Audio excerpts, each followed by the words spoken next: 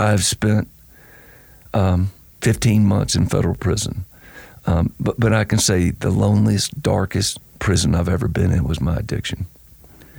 And it was because I was alone and I was living in secrets.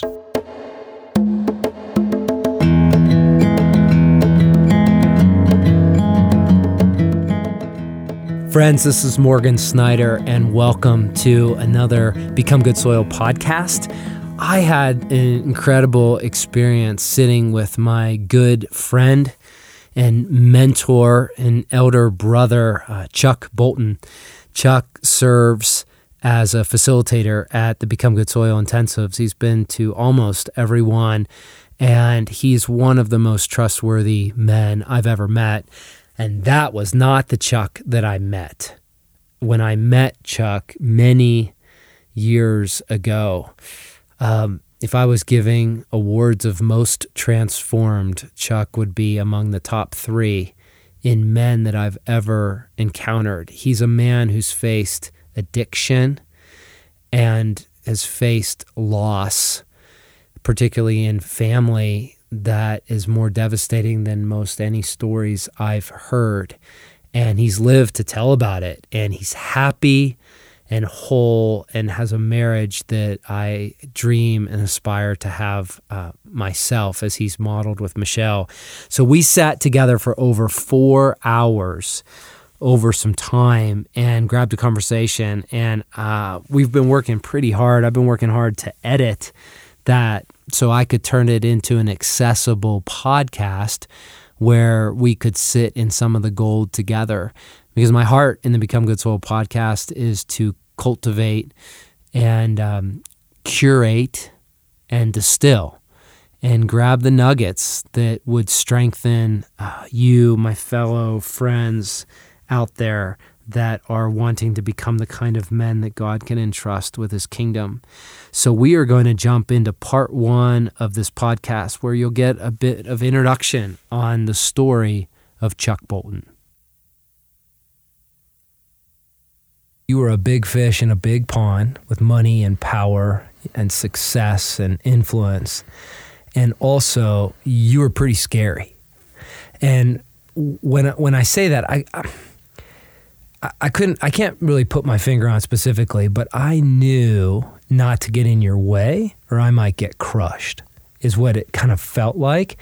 But now, many years later, what I want to just say as we start out this conversation, Chuck, is you're one of the best men I know.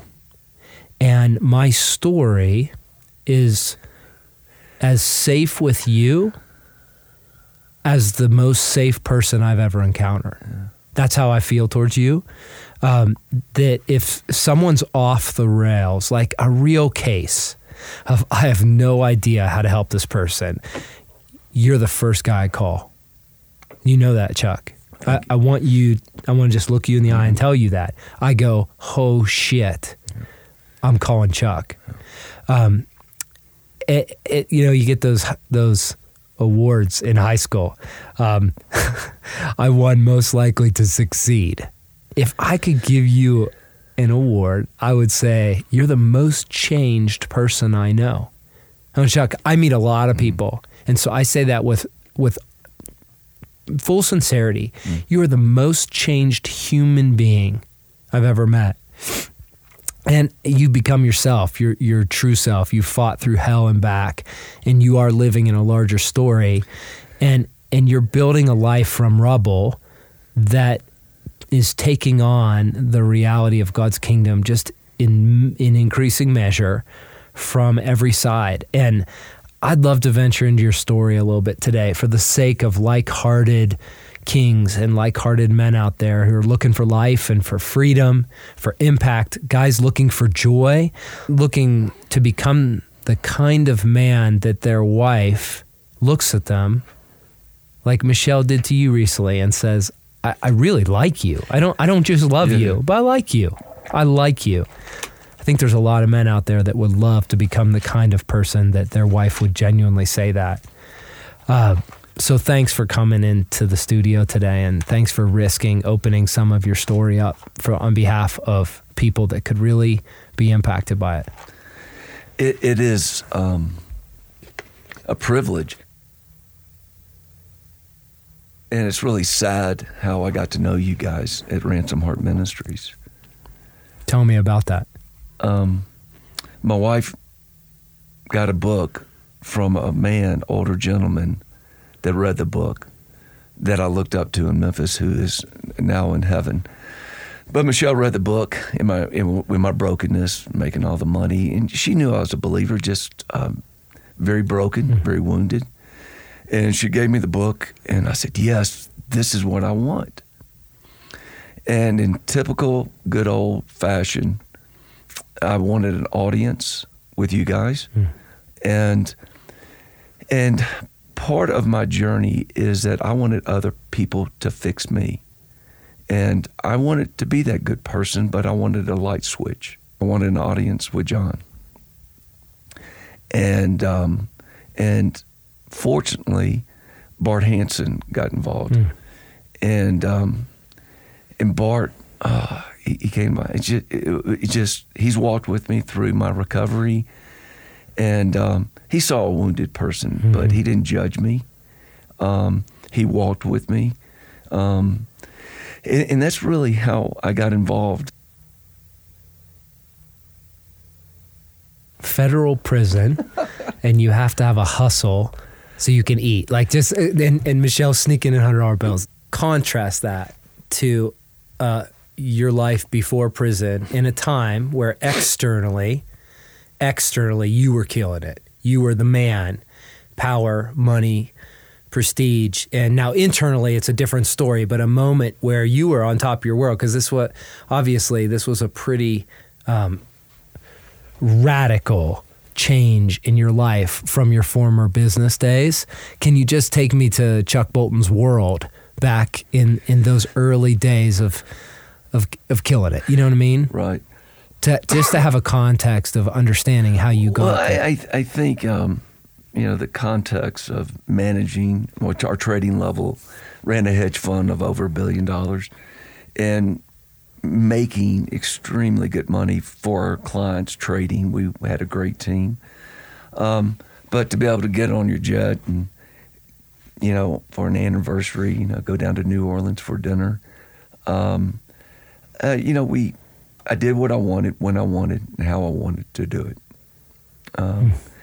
And that was, unfortunately, my thought was I deserve it. And not a lot of thought about where this food came from, not a lot of thought about, is this something Michelle would like? It was about, this is what I want to do, and pretty much did it. I'd love to explore this category of addiction and recovery. We use those words, and they can mean a lot of different things to different people. But the truth is, the heart of addiction and recovery is central to what God is doing in, I believe, every person's life to different degrees and in different seasons. And so I would love to hear from your story. What do you mean by addiction, and what do you mean by recovery? There is, for me, a chemical, people say I'm addicted to sin, and I say, oh, man. Yeah, I agree with that, but I've also been with the guy that can't stop using heroin, that would give anything. I've been the guy that couldn't stop using. We drink and use drugs for one reason, to change how we feel. So I unfortunately, and very fortunately, have an addiction, but I'm not an addict. I'm a recovering addict. And I live every day leaning into my Father, knowing that if I have one is too many, and 1,000 never enough. So my addiction, I was a jerk and an asshole before I became chemically addicted. And by God's grace, I lived through my bottom. And what it did, and I have this, you've disrupted me now, but really it is part, Morgan. We can get to the chemical addiction, but it was really the problem how I define success and what I've learned. Do you want to go there first? Yeah, in life, because it's all part of that brokenness. And, drugs and alcohol was just something for me during this to change how I feel, to make me feel like I belong, or very simply, I believed I deserved to have a better time. And I didn't trust in the good time that the Father really has for me, to ride the Colorado Trail, to be with men and be a healthy boy again. I didn't trust that stuff. And it's one of my regrets that I have in kind of your questions. It's one of my greatest regrets is my addiction, because it literally raped me of all self-respect. But it's also one of my greatest, what I'm grateful for is that I came to a place where I surrendered and I became transparent, saying I need men in my life and I need them to know all the darkness in my life, and I need to let them to love me. And I think that's one of the things that are helping me a little bit learn about humility, is really allowing God, but allowing others to fully know me, and then allowing them to love me. And I wouldn't have that if I was still had all the money. This is me. Now, other people can handle it really well. I can't. I couldn't. But if I had all of that facade around me, all the stuff, and I didn't have that Michelle speaking into me, that you're hurting yourself, her saying that night, that day, that Friday afternoon, that, look, I'm not going to divorce you, but I'm going to take the kids because I don't want the kids to see their father kill himself. So this was at the height of your addiction. Yeah. And if I didn't have that, I wouldn't know the freedom I have today. And my father, who's dying right now, in about 30 days, he was a very was an abusive alcoholic, physically abusive, and seen him, beat my mother, and that one time when I was under the bed, and I was all by myself, and my mother down the stairs, the police came. I remember, that's one of those wounds that I've had, that my recovery has been able to heal, is that I felt like I was all alone, that I couldn't trust anybody, that I was going to be doing life on my own. And until in my bottom, I said, I cannot do this. I'm freaking killing myself. John Eldridge, Ravi Zacharias, none of these people can fix me. And it wasn't until I felt fully surrendered, allowed people in my life, that there was life is going to be okay. And so the recovery, the addiction is very part of the heart, because my recovery allowed me to start trusting. I do the 12 steps of recovery. There's spiritual principles in every step. Trust is in every step except the first step. And so I've really had to learn about trust. And I can give it lip service, but when I ask my God to remove my shortcomings, do I really trust that He's going to do something with them? And Morgan, something I've learned through my journey of recovery and also prison is I don't trust anybody I don't know. And the more intimate I become with somebody, the more that I know them. And this is probably one of the greatest gifts I've had in my life. Is in prison, I had 3 hours a day to read this Bible. This is the Bible. It's Freedom Fighter.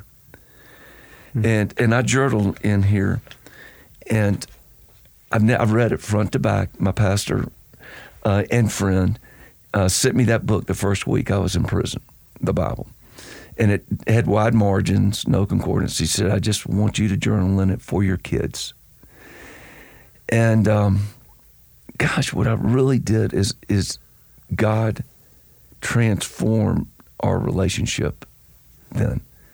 Is I really started understanding who my father was, the attributes of compassion, of love, of patience, of courage, of long-suffering, what long-suffering meant. And more intimate I became with my father, even in my tears and mourning, with Jesus, even in my writing, like, I cannot take any more pain. Where are you? But I could go through there and saying, I trust Jeremiah 29:11. I trust the plans you have for me are plans of hope and not despair. Because right now, damn it, I'm in despair.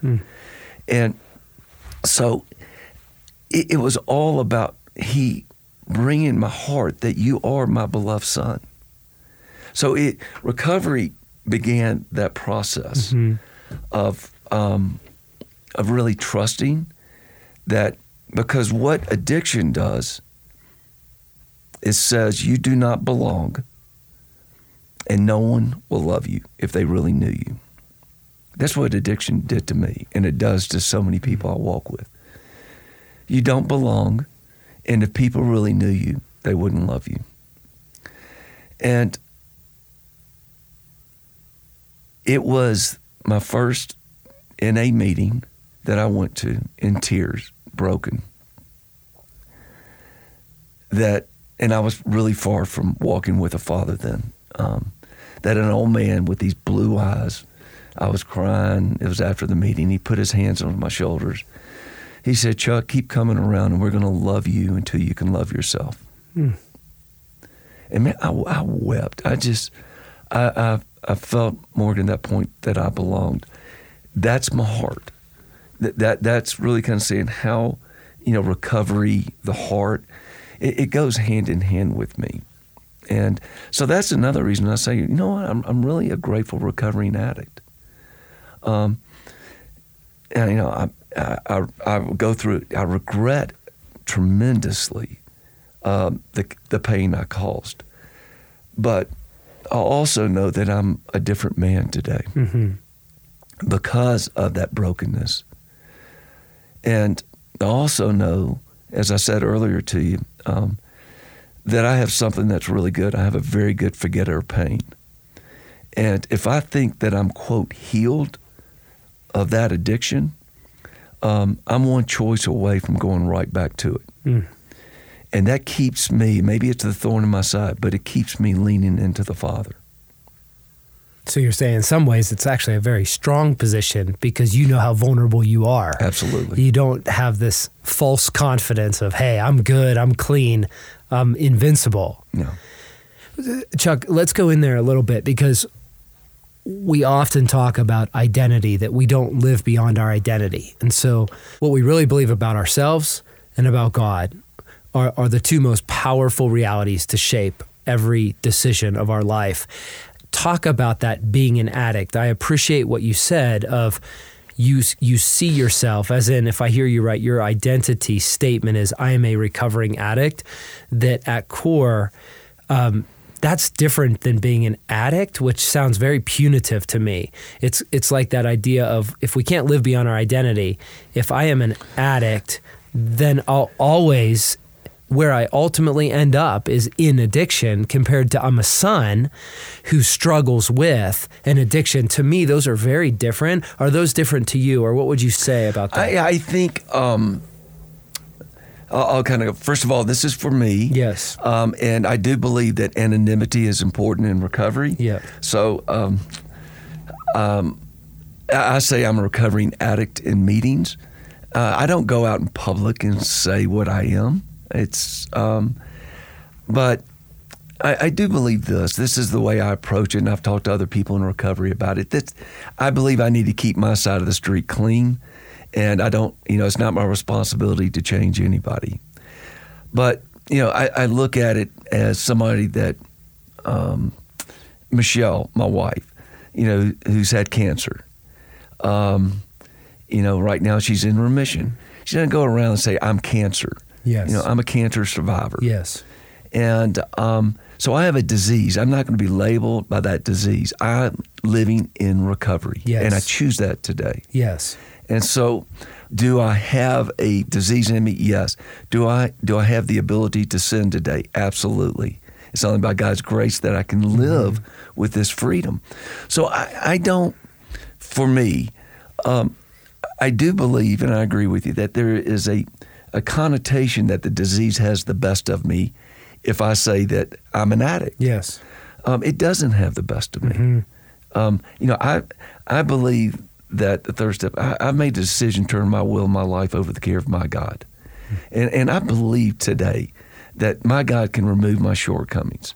And he has. Even outside of the disease. I think I'm a more patient guy today. And I'm not the asshole that I was, 6-7 years ago. And I still have the desire sometimes to be that wounded boy and to be that ass. But because of the transformation of what God's doing in my life, because I'm learning through recovery to surrender more and more to him, that I really like the man that I'm becoming. And so I'm really pretty strong about it in meetings, especially with people I sponsor. And I ask them, I said, and I don't try to change them, I just want to challenge them. Do you believe that, you have those negative connotations of what addiction brings? Or do you believe you're living in recovery with hope today? Because if you're not living in hope today, we need to discuss it and talk about it. So that's where you start with someone. Always ask. I try to always ask questions. It might. I know in my old days, I seemed like I had all the answers, and it didn't get me very far. Where did the shift happen for you from I've got the answers and I can solve this, right? I can throw something. I'm a fighter. Chuck Bolton's a fighter.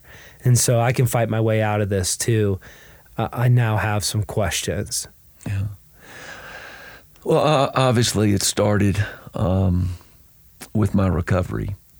When I surrendered, I went off to treatment, and just that process of literally being humbled. Mm-hmm. And one of the things that I've learned that you've asked me these questions, is that there's a real difference in humility and being humbled. I've learned that, and I'm still learning it. But can you say something about that? Yeah, for me,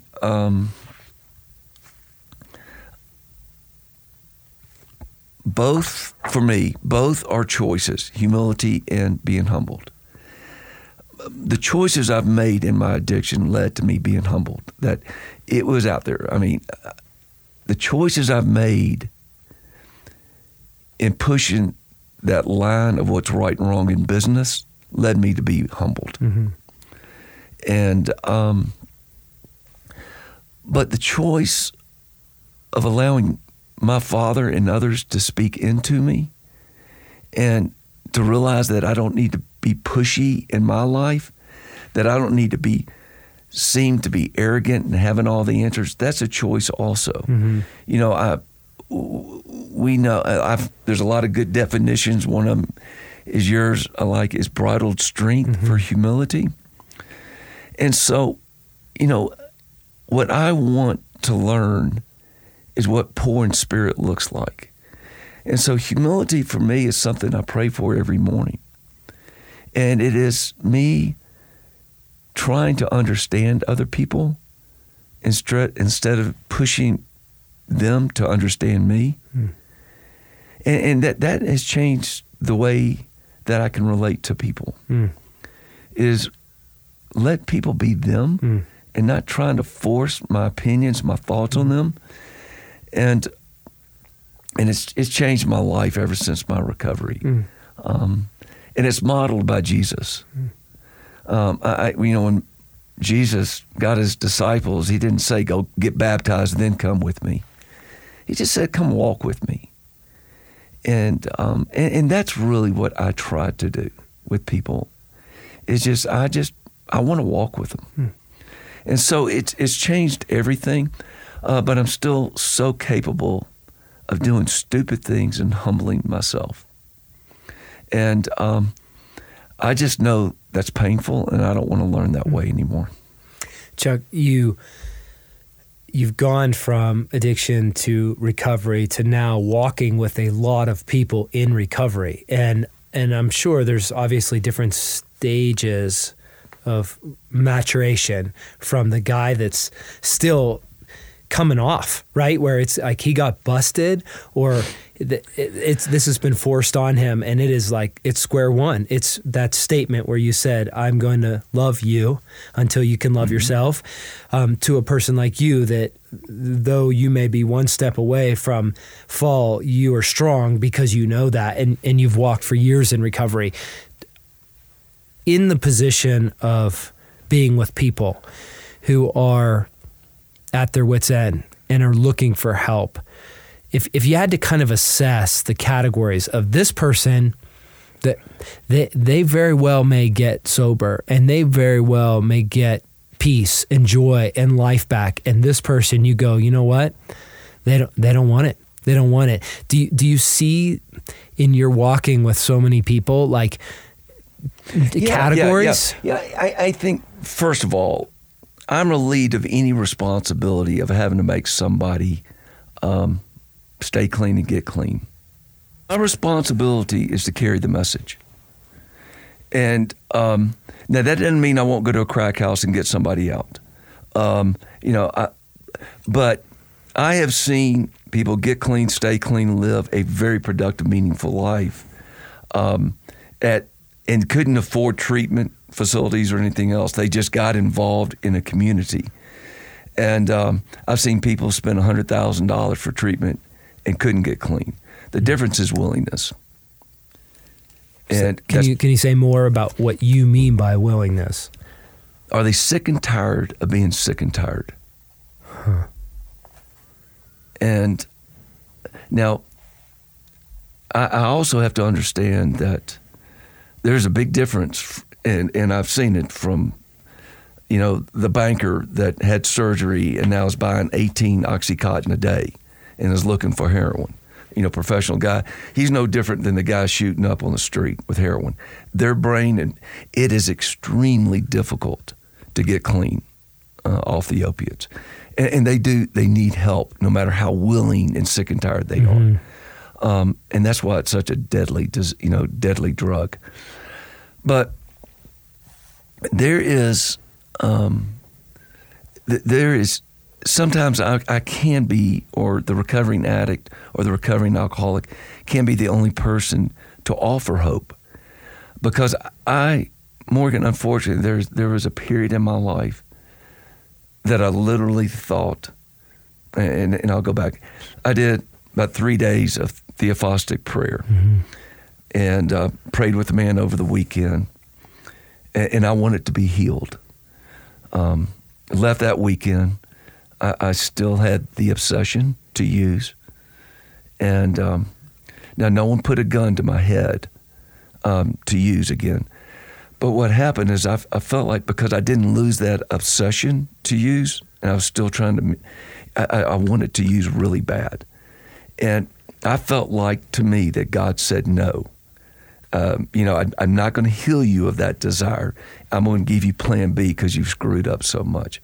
The shame was incredible. I absolutely thought I was going to die a junkie. And it was the darkest time of my life. And yes, I've spent 15 months in federal prison. But I can say the loneliest, darkest prison I've ever been in was my addiction. And it was because I was alone and I was living in secrets. When I went to prison, I had a little bit over 4 years of recovery. And before prison? Correct. Okay. God was so good in allowing that time for me to reestablish trust and care and love with my wife and children during that time. And But in prison was very sad and very painful in many, many ways. But I did have hope there. And in my addiction, I didn't. But it wasn't until that man that's looked me in the eyes and said, Chuck, I'm going to love you till you can love yourself, that I had that little twinkling of hope. So I still need to be that conduit. Yes. Of at least loving the addict or the alcoholic till they can love themselves. And Chuck, you use the word community a lot, and I know you mean it in a very real way. You're not talking about some fluffy idea, but you're talking about people in your life. What does that look like now for you? Because here's the fear: as you dip your toe in this world of rescuing people, and this statement you've made of carry the message and not the man, like the fear that rises up in me of you're going to get buried. Are you kidding? I mean, when you get tangled in everyone else's drama and crisis and intervention, how do you maintain yourself and not just run ragged? How do you get sleep at night without your phone blowing up? Like, what have you found real community looks like in the context of caring for people that are at the bottom? Well, even in the marriage counseling and work my wife and I, Michelle and I, do now, is that we know each other really well. And when her cup is really empty, that I need to help her have boundaries around that. And so we really protect each other that way. Because she might carry the emotional and can't compartmentalize it like I do. Not one is better than the other. But unfortunately, I mean, I've been in the ICU when the husband has died of an overdose. And it's happened a few times. And, you know, it helps my resolve that I hate drugs. I hate addiction. I hate alcoholism. I hate how it tears families up. And so it really does. It helps my resolve a little bit, but I turn the phone off at night, late at night, because of our own family situation with our children. Michelle cannot go back to sleep if somebody calls at 2:00 in the morning. And you're saying one of your own kids. One of our own kids, because what's happened so much in our past. So I honor that. I respect it. I turn the phone off at night. Actually, I put it on vibrate. And it's, I don't have to be the savior to everybody.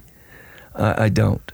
I used to be the people pleaser, you know, to want to make sure people like me, like my angle, that I'm a caring person. I am a caring person because I have been loved well.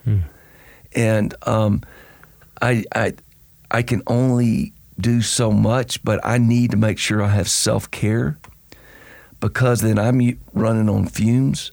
And I've done that before, so I've learned this through experience, that it's very, very important for me to maintain that balanced life of self-care. And I need to be able to laugh and have fun.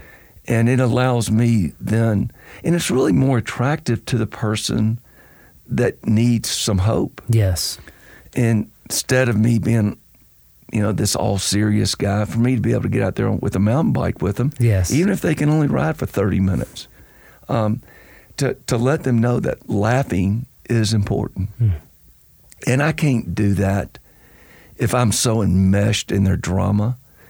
And it's really important, not to over spiritualize this, but it is important that I pray when I leave. Yes. I pray against it, especially when someone leaves my house. Yes. That home is my domain. Yep. And it is important for me to really pray against that, to release it and take control of the domain that I have. Yeah, and you're saying some of the warfare they maybe bring in, or the addiction, the ties, the soul ties they bring. Break those. And it does So it is spiritual to that aspect of it, because I believe in addiction we allow the enemy to come in a lot of different ways. And so I pray for the men that I walk with every morning, and this isn't because I'm some spiritual giant, because I know that they're praying for me. So, but it allows me not to be entangled with them. Does it hurt me? No. It saddens me. I still grieve with these men when there's a divorce going on, when there's a lot of loss going on. It does. It grieves me. And I think that helps me in the tenderness of my heart, because I didn't have a lot of that, before my recovery. I might have had sporadic tenderness, but I really pray that I have that tenderness that Jesus has. You were asking for that in the recovery. I pray for that. Wow. Gentleness and tenderness. I pray for it. What, obviously you've learned a lot, Chuck, in all these miles. Are there other things that stand out this is what I have learned? Yes. And it was one of those epiphanies that I had in prison. And one of my favorite authors is Henry Nouwen. And he wrote that I don't define my worth by what I produce. I define it by the depth of my relationships. And that was such an aha moment throughout my life and my woundedness, is that even with my earthly father, who I love now deeply, that the only validation I got from him is when I did well in sports, I did good grades, or I made money. And that's because of his woundedness. He's not a bad person. It's his family of origin, once I learned his story. But it's what I brought into the marriage and into my relationships, that I am only needed as if I provide stuff, money, security, house. That is really my worth, is when I come through. And there was such a relief in prison when I read that. And it was a defining moment for me, is that I can read this and I can say this is what I stand for, but will I invest in it? Will I invest in relationships? And what does that look like for me? And will I trust my ROI on that, my return on investment on that? So I periodically will look at, how am I investing in relationships? And I don't have this down, but it's really becoming second nature for me, because I trust that it's good. And so that is probably one of the critical things that I've learned. I've also learned, and this is really important, but for me, might not be for you, that I am really okay with me. And if I want any hope of a better tomorrow, that I've got to give up all hope of changing my past. And I'm okay. I don't live in that shame that I'm in recovery. I don't live in that shame that I'm a felon. I regret the hell out of it. But I'm really okay with me today. And I still struggle with stuff. I do.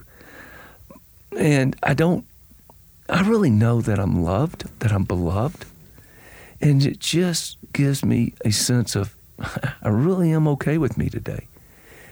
And that has changed so much. I still want to do well in business. I think we should do the very best with the gifts we have. But I think I'm able to filter that with what's my motive today. And so I've learned that that's really important for me, because when I'm okay with me, there's not near the tone and tension that I bring to the environment around me. So Chuck, I've never heard someone use that phrase specifically. It's very interesting to me. am I hearing you right where you say a big part of being okay with me is giving up hope of changing my past? Absolutely. And so you're saying you used to spend a lot of energy hoping to change your past.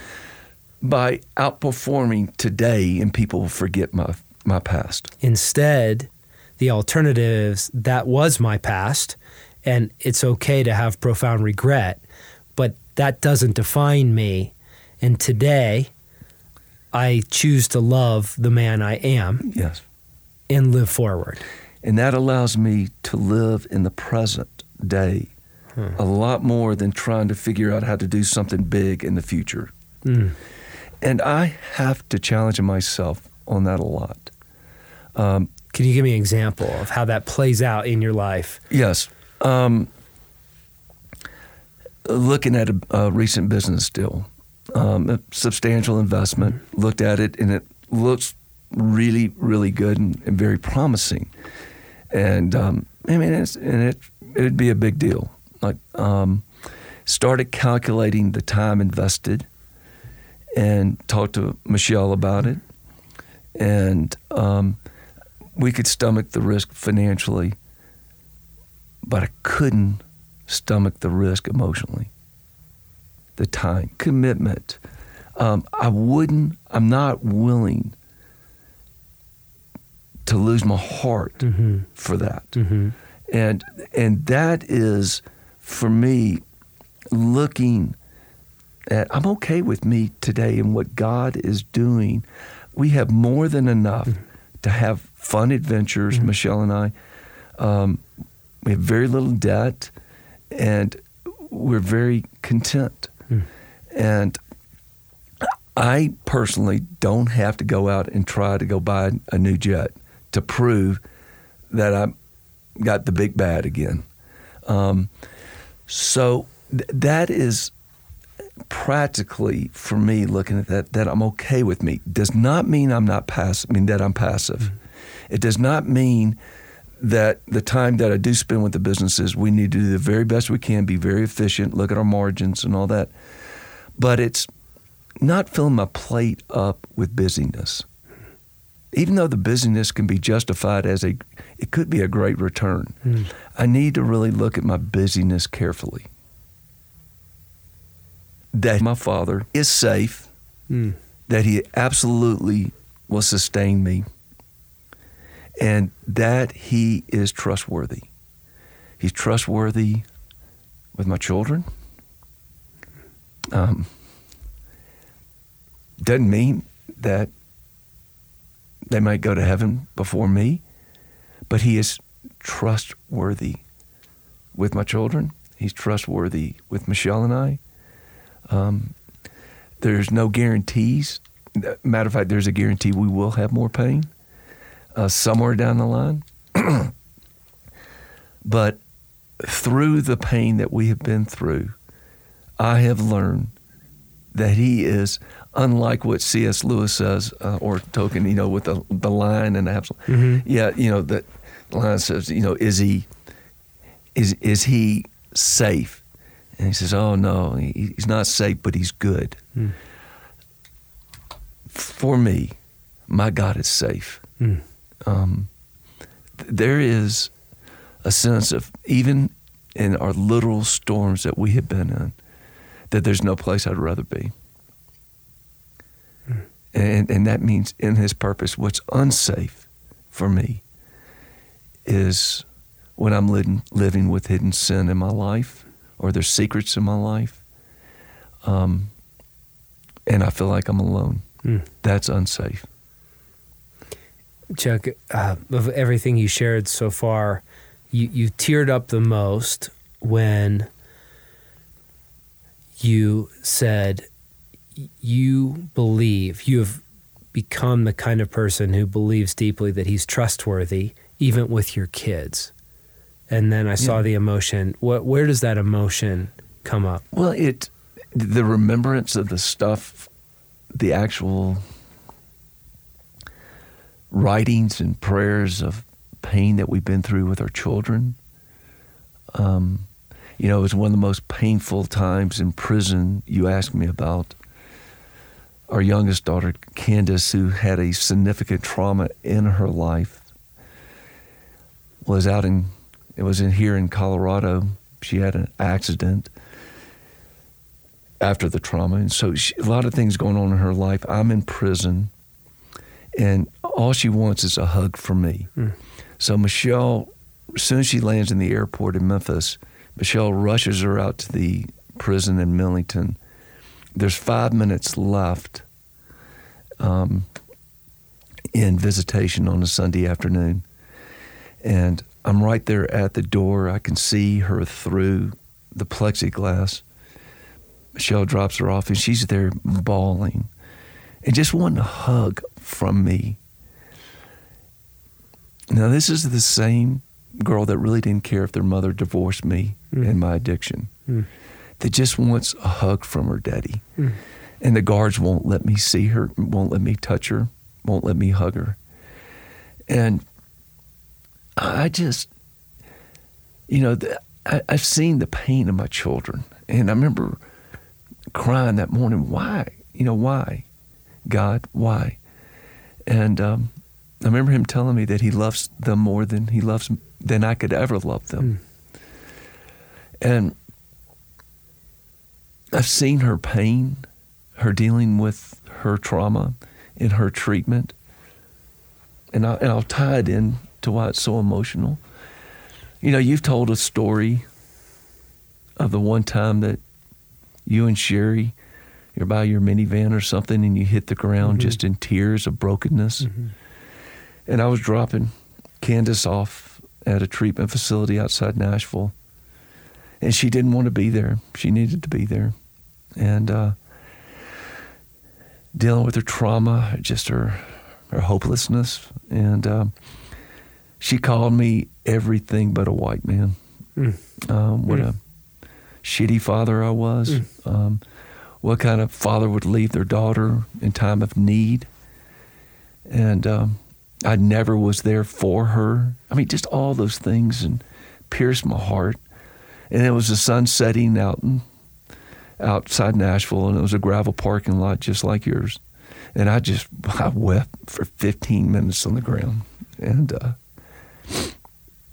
said, God, I trust you. I just trust you. We've been through so much in our life. I trust you. And this happened after I was in prison the first time, and I was out for 2.5 years. So I turned it around and said, I'm grateful that I'm out right now, that I can at least let her know, no matter what she says to me, I'm going to pursue my daughter. I'm going to try to love her in a healthy way. So I tear up because I've seen so much brokenness within our children, but I've seen so much redemption. I've seen her love children in Africa that have been through the sex slave trade. I've seen her love them. And I also get to do mountain bikes race with her now. That's awesome. Yeah, we celebrate life together. She lives in Chattanooga, and we celebrate life. And we've been through so much, and so I'm grateful. Their story is just now beginning. We are in a very good season with our children right now. We've seen our siblings love each other, and that's one of the greatest gifts that a parent can get. My daughter, middle one, recently, Margot, got married this year, and she had an unplanned pregnancy when she was a teenager. And we're so grateful for the man that she married, Kellen. Good, tender heart. And all 3 of the kids were at the wedding. It was up in Chattanooga in the mountains. Beautiful setting. And one of the coolest things was the baby that she put up for adoption was there in the wedding. Wow. And it was one of those moments, Morgan. You asked me, what are some of these moments that touched your heart deeply and sustained you. And Michelle and I just wept for all that we've been through. That here was a child that was adopted, that is in the wedding with her mother, her birth mother. And our other siblings are loving each other well. Michelle and I are together, and I wanted to squeeze every moment out of that. And so there's, because our bar is probably so low of expectations. You're saying in your family system because of all the tragedy. Family system, we don't expect a lot of people. We don't expect a lot from people. That our joy meter is pretty high. Wow. One of my greatest regrets, I wrote down, and I can't take anything back, I didn't laugh enough. I didn't have enough fun with my children, and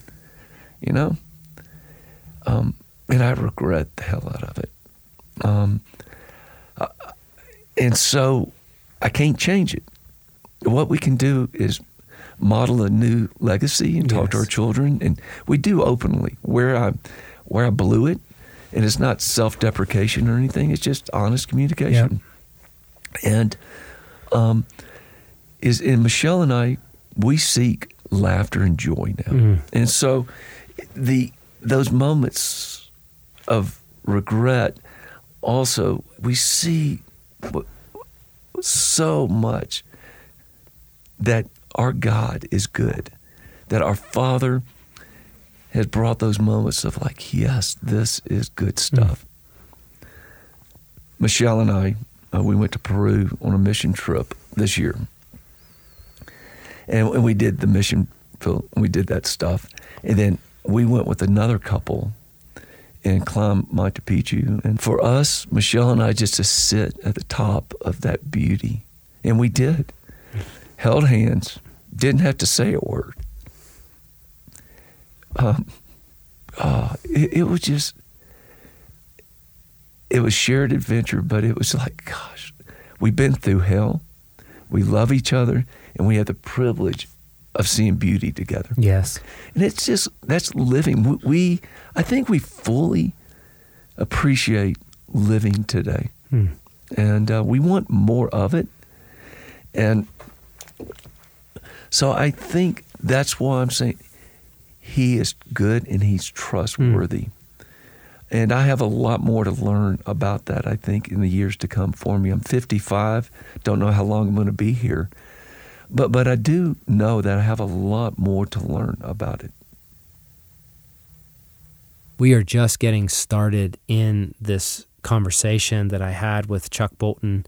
As I mentioned in the introduction, Chuck and I talked for over 4 hours about the masculine journey and how to grow and be restored through addiction and recovery, and his stints in federal prison and navigating deep waters with his family. And so we're going to pause here and conclude the first episode, but I hope that you can join us really soon for the second episode of Become Good Soil podcast with Chuck Bolton. Thanks.